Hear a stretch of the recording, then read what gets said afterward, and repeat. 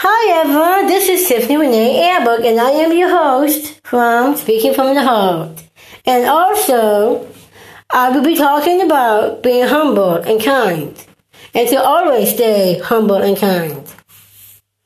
And also, be grateful for the opportunities you have. Be grateful for the people around you.